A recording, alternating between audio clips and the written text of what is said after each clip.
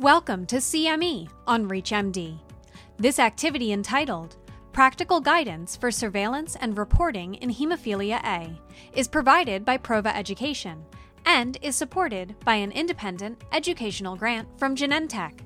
Before starting this activity, please be sure to review the disclosure statements as well as the learning objectives. Here's Dr. Shannon Meeks. Pharmacovigilance is essential for identifying new, rare, or serious adverse drug reactions, or ADRs. Pharmacovigilance is also needed to ensure the safe and efficient use of therapeutic agents in appropriate patient populations. So how can you apply these pharmacovigilance principles and processes to everyday clinical practice? This is CME on ReachMD, and I'm your host, Dr. Shannon Meeks. I'm Dr. Jonathan Roberts.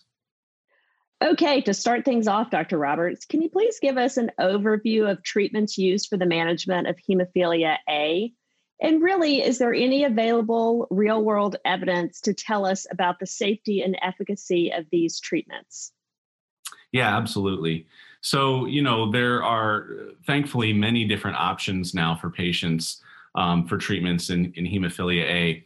I think traditionally we've used standard half-life factor products and then moving more recently to extended half-life factor products. And now we're actually in the era where we have non-factor products such as emicizumab and others that are in development that are really transforming the management of hemophilia A. So all of the products currently on the market are safe. For the factor-based therapies, we worry about inhibitor development, which we are consistently evaluating our patients for. And then also different types of allergic reactions that can happen, whether it's either to the components in the factor products, such as some of the stabilizer products like PEG or other things. And certainly allergic type reactions can also happen with some of the newer products like emicizumab. No, I agree. I think that, we've got a long track record of looking for adverse reactions and what's happening with our factor products, both the traditional recombinant and plasma-derived factors, as well as the extended half-life factors. And I think one of the reasons that we really wanted to do this CME today was to give ourselves an opportunity to think about, as we start seeing emicizumab, the first non-factor product approved, and potentially the first of many non-factor products in gene therapy and other novel treatments, in which we will again need to focus in on adverse drug reactions and reporting and what that means both to our patients, but also to the community as a whole. So the next question I have for you is, with this overview in mind, what are some of the more common adverse events that are seen with these agents? Sure. Very good question.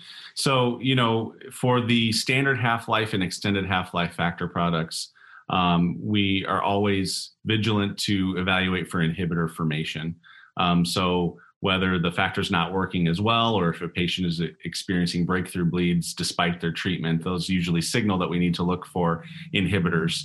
And we do that at baseline anyway, at least once a year. Sometimes also different reactions can occur to different components of the factor products that aren't the factor specifically, such as the pegylation or other components. And so that always needs to be evaluated, and certainly if any reactions occur, directed to the treatment center. In the non-factor therapies, especially in the Haven trials with emicizumab, we did see that there were some thrombotic events and thrombotic microangiopathy that occurred when patients also were being treated with activated prothrombin complex concentrates. So this was really in the setting of patients with inhibitors that were being treated with emicizumab as prophylaxis. And since then, we've also seen some other thrombotic events. So thankfully, these have been infrequent. And certainly the pharmacovigilance process is imperative to report these events so that they can be studied and understand how to mitigate risk in all of our patients. Thanks, Dr. Roberts. And I agree. I think we as a community in hemophilia and as practitioners, we're really good about reporting our adverse events on the clinical trials. And I think some of the points that we really wanted to come out of this CME that you heard about earlier with Dr. Lessinger is what adverse events, when they happen outside of clinical trials. Obviously, the adverse events that happen within clinical trials can happen outside of the trials. But as more and more people are exposed to a drug with many other drug combinations, new adverse events can happen as well. Absolutely. I think it's very important that we continue to have good pharmacovigilance. I know we do so in our clinics, and our colleagues across the country and really across the world do as well. So if some sort of adverse event happens that may be associated with the medication, it's always important to report it to the manufacturer and have an appropriate process at your individual institution so that we can evaluate those instances and understand them and hopefully prevent them from happening in the future. For those just tuning in, you're listening to CME on ReachMD. I'm Dr. Shannon Meeks, and here with me today is Dr. Jonathan Roberts. We're discussing the important role of pharmacovigilance in the management of hemophilia A. Now that we have a better understanding of adverse events that can happen with some of the novel therapeutics, Dr. Roberts, can you shed some light on strategies for surveillance and monitoring of both treatment response and adverse drug reactions? So that's a really great question on surveillance. I think it's really important that patients and families develop a system that works for them, monitoring their prophylaxis and recording any type of bleeds or additional treatments that they may need. Traditionally, there's been paper records that patients have done, or their mobile apps that are now available that really allow the patient to directly communicate with their treatment center and provider, as well as show additional details like images of their bleed and any other adverse reactions that may happen.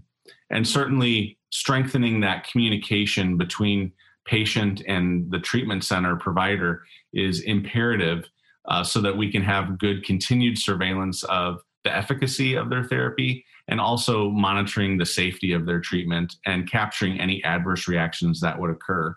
Certainly, if any adverse drug reactions would occur, the pharmacovigilance process would be implemented and the manufacturer notified so that these type of instances can be reduced and treatment strategies can be developed. I agree. I think one of the things that's helpful on some of the mobile apps is that if a patient reports a new adverse event that we haven't seen much of, oftentimes the providers are getting notified in real time rather than waiting for them to come to clinic and get that done. Now let's apply this information using a case. Here's the case for today. A 13-year-old patient with hemophilia notifies you that he's having a localized reaction after receiving his imosuzumab injection. In fact, he actually got his injection yesterday, and his localized reaction is starting to calm down. He was talking with his specialty pharmacist today to reorder his next dose and mentioned that this reaction had occurred, and they encouraged him to report it to the treatment center as well. So he now has reached out to the treatment center. And Dr. Roberts, a real question for you is, what at the treatment center would you do to start this pharmacovigilance process? And how is that process implemented in your everyday patient care? Yeah, very good question. So this type of information would first of all go immediately to one of the providers, so one of our physicians here and nurse practitioners. And interestingly, in the emicizumab trials, local site reaction did occur about 20% of the time. And the good news is over 90% of the time it resolved without treatment. A majority of those patients simply had some redness at the injection site, but some did also get pruritic or itchiness at the site. And so typically our protocol would be, to recommend pre-dosing with diphenhydramine or Benadryl to help with the itchiness, and really watch and monitor the site. Thankfully, we've not seen, repeat or refractory cases of local reactions like this happening. But in that still, having good pharmacovigilance means that we would track that reaction happened and implement the process to notify the manufacturer, so that we can follow up and make sure that we're not seeing a change in what was reported in the clinical trials, and certainly that no other associated reactions happened as well. Right. And I think for cases like this, in terms of the pharmacovigilance, it's also important to, have some observation potentially of the next dose, and if hives were to develop, to further update that pharmacovigilance process to say this is what happened next. Well, this has certainly been a fascinating conversation. But before we wrap up, Dr. Roberts, can you share your one take-home message for our audience? So I think it's really important that patients with hemophilia A tailor their management to their individual goals, and to really be in close contact with their provider to discuss what type of therapies work best for them, especially as we're entering this era with many different options of both factor-based and non-factor-based therapies, and even gene therapy in the near future. It's also important to recognize that patients' needs may change in different seasons of their life, so this should be an ongoing and active discussion with their provider. I completely agree, Dr. Roberts. I think the one message I would add is just to really encourage the patients and families as they grow through the lifespan to have a system that they develop to record what's happening, whether it's calendars, paper, mobile apps, to really be sure that they're able to track and report what's happening. Unfortunately, that's all the time we have for today. So I want to thank our audience for listening in, and to thank you, Dr. Roberts, for joining me and sharing all of these valuable insights. It was great speaking with you today. Absolutely. My pleasure. Thanks.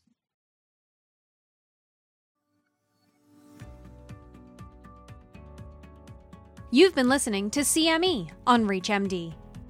This activity is provided by Prova Education and is supported by an independent educational grant from Genentech. To receive your free CME credit or to download this activity, go to reachmd.com/prova. Thank you for listening.